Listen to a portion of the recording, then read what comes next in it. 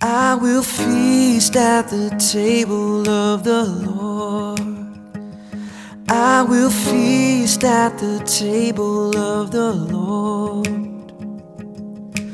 I won't hunger anymore. Welcome to The Table. You are listening to the Kingstown Communion podcast with lead pastor Michelle Matthews. The Kingstown Communion is a new United Methodist Church existing to gather people into communion with Jesus Christ through courageous conversation, creative community, and collaborating for the common good. We worship at Island Creek Elementary School, 7855 Morning View Lane, every Sunday at 10 a.m. For more information about upcoming events and opportunities to serve, visit our Facebook page, facebook.com/Kingstown Communion. We're glad that you're listening along with us. If you live close by, we hope you'll join us for worship in person. And if you ever feel so inclined to help us by giving financially, you can do so on our website, kingstowncommunion.net. At the table of the Lord, there is peace at the table of the Lord. There is peace at the table of the Lord.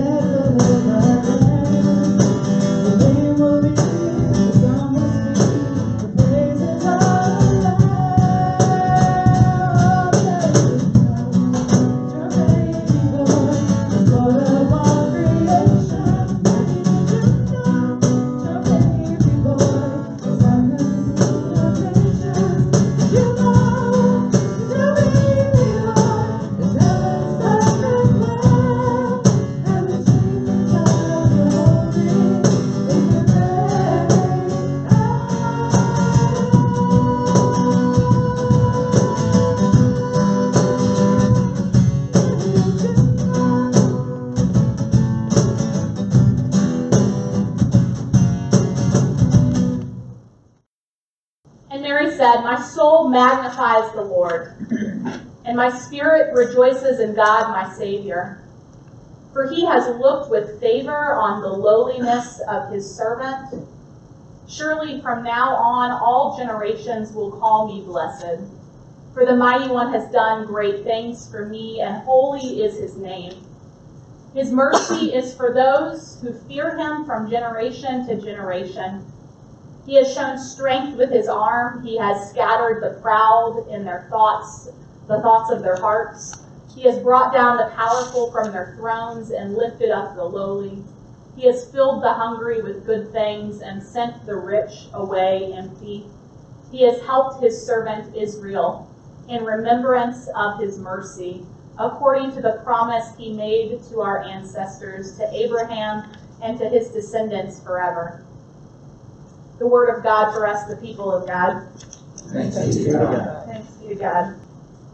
So I remember the very first wedding I ever did on my own. I knew no one in Kingstown at this point in time. It was Aldersgate that had somebody come to them. It was like this couple, they were in the 19 years old, and they were wanting to get married. And Aldersgate often, because they're a large church, has couples come to them saying they want to get married. They have no idea who these couples are. And so they try to divvy them out to the very pastoral staff of, are you willing to do a wedding for somebody you've never met before? And so at this point in time, I said yes. So I met with this family, like a 19-year-old and a 20-year-old. I was young when I got married, but that's even younger than I was when I got married. And from day one, there was so much anxiety around this wedding. First of all, none of their bridal party had ever, most of them had never attended a wedding in their life, never been a part of a bridal party, knew no idea what happens here, had crazy unrealistic expectations. They had very little money, too. Very little money, and they're like, operating like Sonny and Cher, we're going to pay for this life with love. Like, total unrealistic, like, expectations of what life is going to be like when they get into marriage. And everybody's just so anxious, so anxious. And so I felt that, and I'm anxious, too, because this is my first wedding. Like, I wanted the words to be right. I didn't want it to be mechanical. And so I'm studying the words so closely. And I remember the rehearsal, it was like everybody had taken a really deep breath in and nobody had let a breath out. And that's, that feeling when every single person in the room is like, like that's what it felt like, the whole rehearsal. And nobody breathed out. And I thought when I got done with it, okay, it's good. Okay, we like it. And then we got to the wedding day, and everybody walks down the aisle, and right about the moment the groom's there and the bride is meeting the groom, it's like they couldn't hold the breath any longer, and every single person across the front exhaled in this massive explosion of crying. Right at the moment that I'm supposed to say these words for the very first time, that I've never led this wedding before. And so, a couple people have been recently married by me, so there's like this prayer at the beginning, let us pray. Everybody's standing here, everybody is sobbing, they're passing like handkerchiefs down the people. And of course their bridal parties are like 12 people deep on either side, because that's what you do when you're 19. You haven't figured out yet who your friends are, not yet. And I know they're not listening to me, and I finished the prayer, and for some reason what came to mind was like gym class in high school, where like they tell you you've got to run a mile, and you can tell I'm not good at that, like that's not my thing. And then while they're telling you to run this mile and make this particular time, the gym teacher always yelling like, breathe, remember to breathe. And you're like, how do I run and breathe at the same? I don't even know how you're supposed to do that. And so we finished the prayer, and I have this image of how do you like breathe, remember to breathe. And all I said was, in the ceremony, I don't know, let us breathe. and so it just took a second to breathe in and breathe out, and to realize that for probably 9 months, everybody had been walking around having taken in a deep breath, but never having exhaled it. And so it was this great release of all that pent-upness in the room. And I think that when I think about how God enters our world, it feels up until this point like all we ever do any day is inhale. So if I were to tell you today, right now, like to take in a deep breath, let's do that together. Like, I did not tell you to exhale. And now, with the full deep breath, let's take in another deep breath. Oops. Right? Like, and there's a possibility, now you can exhale, like stop. Thank you. But there's a possibility, like there's a little bit of room, right? Like you take in the deep breath, and then there's a little bit of extra room to take in maybe a little bit more, but then at some point in time, like it just feels like we're trying to inhale more air into already filled lungs. And it's like we just need to do right? I often feel most of my life is lived in these like small bits of inhaling without ever exhaling until my lungs are so full. I can't take anything else in, but I haven't quite figured out how to let it all out yet. I read the news, and while I read it, I'm not breathing. I'm breathing it in, right? I'm breathing it in, but have you ever noticed your body tense up and you're not breathing out, ever? And we don't even necessarily know how to find the way to exhale it. We get so used to holding our bodies tight. And I think that Mary begins today to help us answer that search, that query of how do we exhale it. In Mary's song, sometimes we call it the Magnificat. It is often entitled as a song of praise, but I really think for today, it feels right to call it a song of peace. And it's a really interesting thing that I've discovered anew as I've read this passage, that Mary's prayer, Mary's song, is prayed and sung for both peace in her own life and peace for the entire world. There's actually a point in the middle of this prayer that you all know really well, middle of this song, where she moves from the first person, this personal prayer, to this more general, ever-reaching prayer for the cosmos. And she's giving God thanks for this intimate thing that is happening in her own life. She finds out she's pregnant, and she runs to her cousin's house, and she's there with Elizabeth, bags packed, and she's inspired to sing this song of the moment that's kind of a thankfulness to God, and also this lullaby for this baby within her. It's a really personal moment. And she's thanking God for this place that her calling has brought her to right now. And yet in the midst of this very intimate and personal thing, she's also giving thanks more broadly for the fact that God is answering this prophetic echo throughout time and space that we know through Advent, and intervening in the world to turn things back right again so that things are okay, so that things feel content. Let's be reminded of what she says. So she begins her prayer. She says, "My soul magnifies the Lord. My spirit, my individual spirit rejoices in my Savior. For he has looked on favor for my life. Surely all generations are going to call me blessed. For the Mighty One has done great things for me." It's incredible and it's personal, and then there's this hard pivot. His mercy is for all those who fear him, from generation to generation. He's shown the strength of his arm across time and space. He's scattered the proud, all of the proud. He's brought down the powerful, all of the powerful from their thrones. He's lifted up all of the lowly, not just me. He's filled the hungry with good things, all the hungry, and has sent the rich, this whole collection of rich people, away to deal with their pride and their emptiness. He's helped his servant Israel remember the entire story of this God. And you hear this prayer, and that's both personal and cosmic. And what she's beginning to name is something that is foundational for the Jewish people. She's beginning to name and recognize that idea of shalom.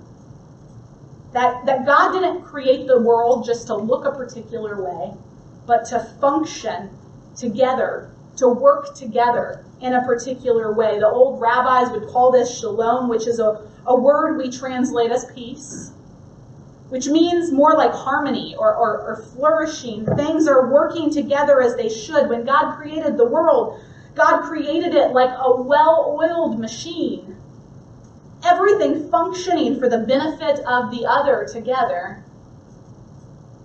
One of the things we notice in this story of creation is that eventually we thought that we could order things on our own. And so this machine starts clicking and clacking, and all of its gears start not functioning with one another anymore. And so God's mission throughout all of Scripture is to restore this mechanism, this machine, so that it's not clicking and clacking anymore, but it's working, it's well-oiled. It's working as it was intended all along. To restore peace to creation, the creation that God has crafted from the very beginning. And as Christians, we believe that Jesus was God's epic, final mission to restore, to get rid of the clicking and clacking of creation, to restore the shalom. Mary is beginning to name that echo throughout time that has existed from generation to generation, as she says. And the first thing that she does is she names the way that God has invited her personally into this unfolding of God's restoration. She takes a deep breath after her hectic journey to Elizabeth's house, and she gives thanks to God for providing some of that peace, some of that harmony for her, that God would take a servant as lowly as she is. This reordering work has begun in her own life, but the first thing she does is take notice of how God is doing this work in her life. And it's not until she has truly been able to name in her own life that she is able to name the ways God is reordering her life, that she can ever start noticing the way God is reordering the world. Here's the thing. Here's what we learn from Mary. If we desire to see peace in the world around us, in the relationships around us, in the people around us, it has to start with us. I have to allow shalom to be restored in my life. I have to stop the clicking and the clacking in my own life.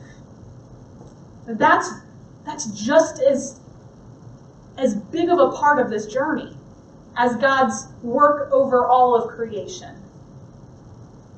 Most of the time, though, when I pray to God to intervene, come thou long expected Jesus, come fix all the things that are wrong with our world, all the things, we can name them, right? All the things that are wrong with our world, most of the time I'm not asking God to fix me. I'm good, God. Well, why don't you just solve these problems? But if I'm not like Mary, willing to allow God to change me first, what hope do I have to be a part of what God is doing? Mary is able to name her personal peace, her place in God's unfolding shalom. So I've been asking myself this week, what does it even look like for me to breathe? What does it look like for me to not forget to exhale? I would say that generally, though I aim to be and desire to be, most of the time I don't feel like a person who is full of peace. It's not necessarily in my Enneagram number either. His is the peacemaker. So y'all should all turn towards Brett. Most of the time, I've just been inhaling and inhaling and inhaling. But how do I remember to breathe? To exhale? What does it look like for me to even do that? What does it look like for us individually and collectively? So there's this old theologian who wrote from the North Africa in the 5th and 6th century, St. Augustine. And one of his most famous lines in his autobiographical book called Confessions is this: "Thou hast made us for thyself, O God, and our heart is restless until it finds its rest in thee." I'm pretty sure as as this great hymn of Charles Wesley was written, he had in mind Augustine. As he wrote that line, "Let us find our rest in thee." I think that line from the poem it's interesting that it's from a book called Confessions. That in order to find our rest in God, it requires this internal look, this personal examination, this ability, this desire, this willingness to first confess our own clicking and clacking. If I can be confessional for a moment, I don't know about you, but when my heart is restless, when I'm not at peace, honestly, I do not always think to turn to God for it. Y'all may be better at this than I am. More often than not, I turn to cheese. Preferably goat cheese and water crackers. And even if I like some kind of pepper jelly that spreads on top, I'm a little bougie. And a really good bottle of wine. I don't know what you do when you are clicking and clacking. I wonder if you turn towards God when you're troubled and at peace. Generally, if I'm having a bad day,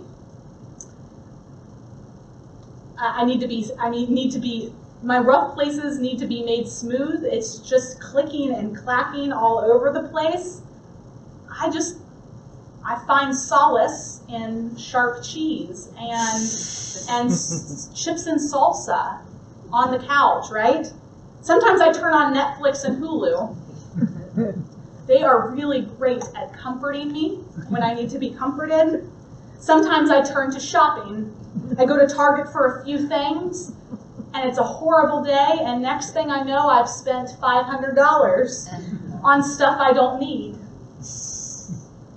It feels good to eat something unhealthy when I'm clicking and clacking because all of my life is not unhealthy. It feels good to numb the restlessness with a bit of wine. It feels really good to make myself feel better about myself and my control over my own life by buying a few things I don't need. More destruction to my body is going to make me feel better about the general destruction in my life. More destruction to my wallet is going to make me feel better about the general destruction in my life. These are coping mechanisms. Y'all all have them. I do it. One of the last places I honestly turn, though, is God. And I don't turn to God honestly because I've tried it before, often. Tried it before, and it's not easy. And it's not immediate. And goat cheese and Malbec are immediate. And I think, unfortunately, the church has taught us just really poorly how to establish peace or how to deal with our clicking and clacking. The church gives us, in places of unrest and brokenness, the church has generally done a great disservice to us because they've taught us to think in if-then mindsets. If I have faith, then my life will be perfect. This is a remnant of the prosperity gospel. Some of y'all said you've run away from those traditions before. And we drink deeply from this in America. And this idea that if I have faith, if I believe the right things or I do the right things, then life should be good. Life should be peaceful. But what Boy Meets World teaches us and cartoons tell us is not true.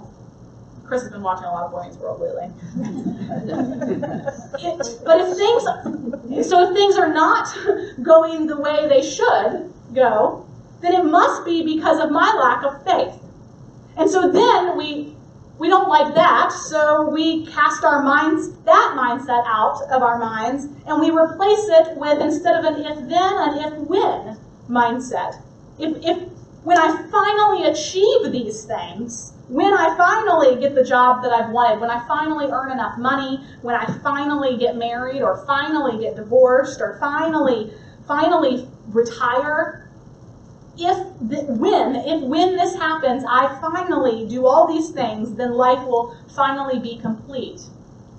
So we either say if then or if when, but both of these mindsets are just all not what Jesus is about.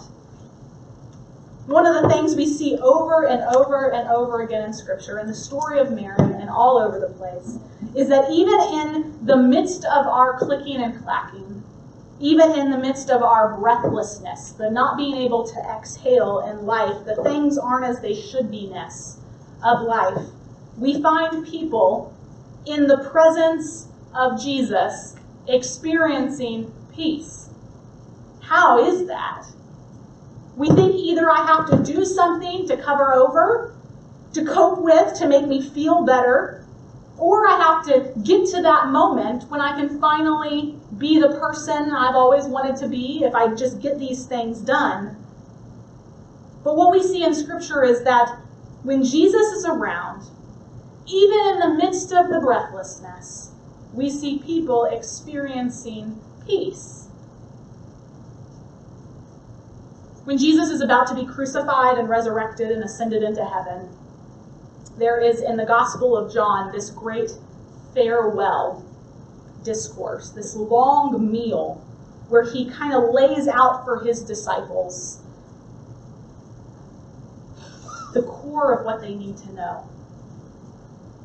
And you get a sense while reading it that he, as he talks, the disciples are getting more and more anxious. You can picture the disciples sipping in little breaths and never exhaling it. Never exhaling it. It's like they're at a wedding and just breathing in and never breathing out. And Jesus says towards the end of this farewell discourse, listen, I know you're anxious. I know you're anxious.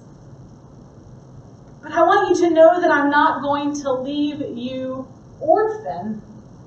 I'm not going to leave you alone.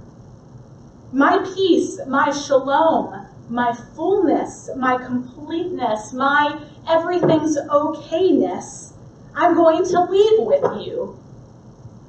Not peace as the world gives you, not if-thens or if-whens, but a whole other kind of peace. In the midst of your restlessness, in the midst of your clicking and clacking and breathing in and never breathing out, to breathe deeply from the breath of God.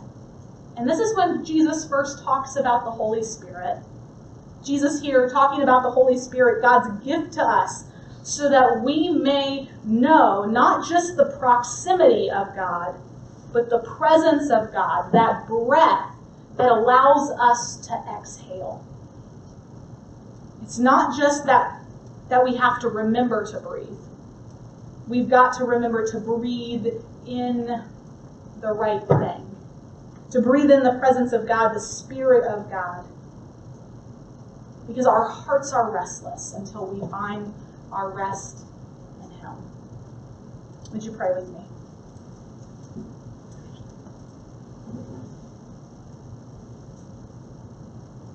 Come, thou long expected Jesus. Long expected so much that we forget you're not here yet, or that you're even coming, or that the story is worth interacting with over and over again. Come, thou long expected Jesus, born to set your people free. But when we hear people, we really just want it to be those people, not me people. Not my inside clicking and clacking. God, restore your world, but do it without me. Come, thou long expected Jesus, born to set your people free from our fears and sins, release us. Honestly, God, we fear having to breathe you in because it's not easy and it's not always immediate. And what is not fearful for us is all of our coping mechanism, all the things we turn to find peace other than you. But today, God, we say we want to find our rest in thee.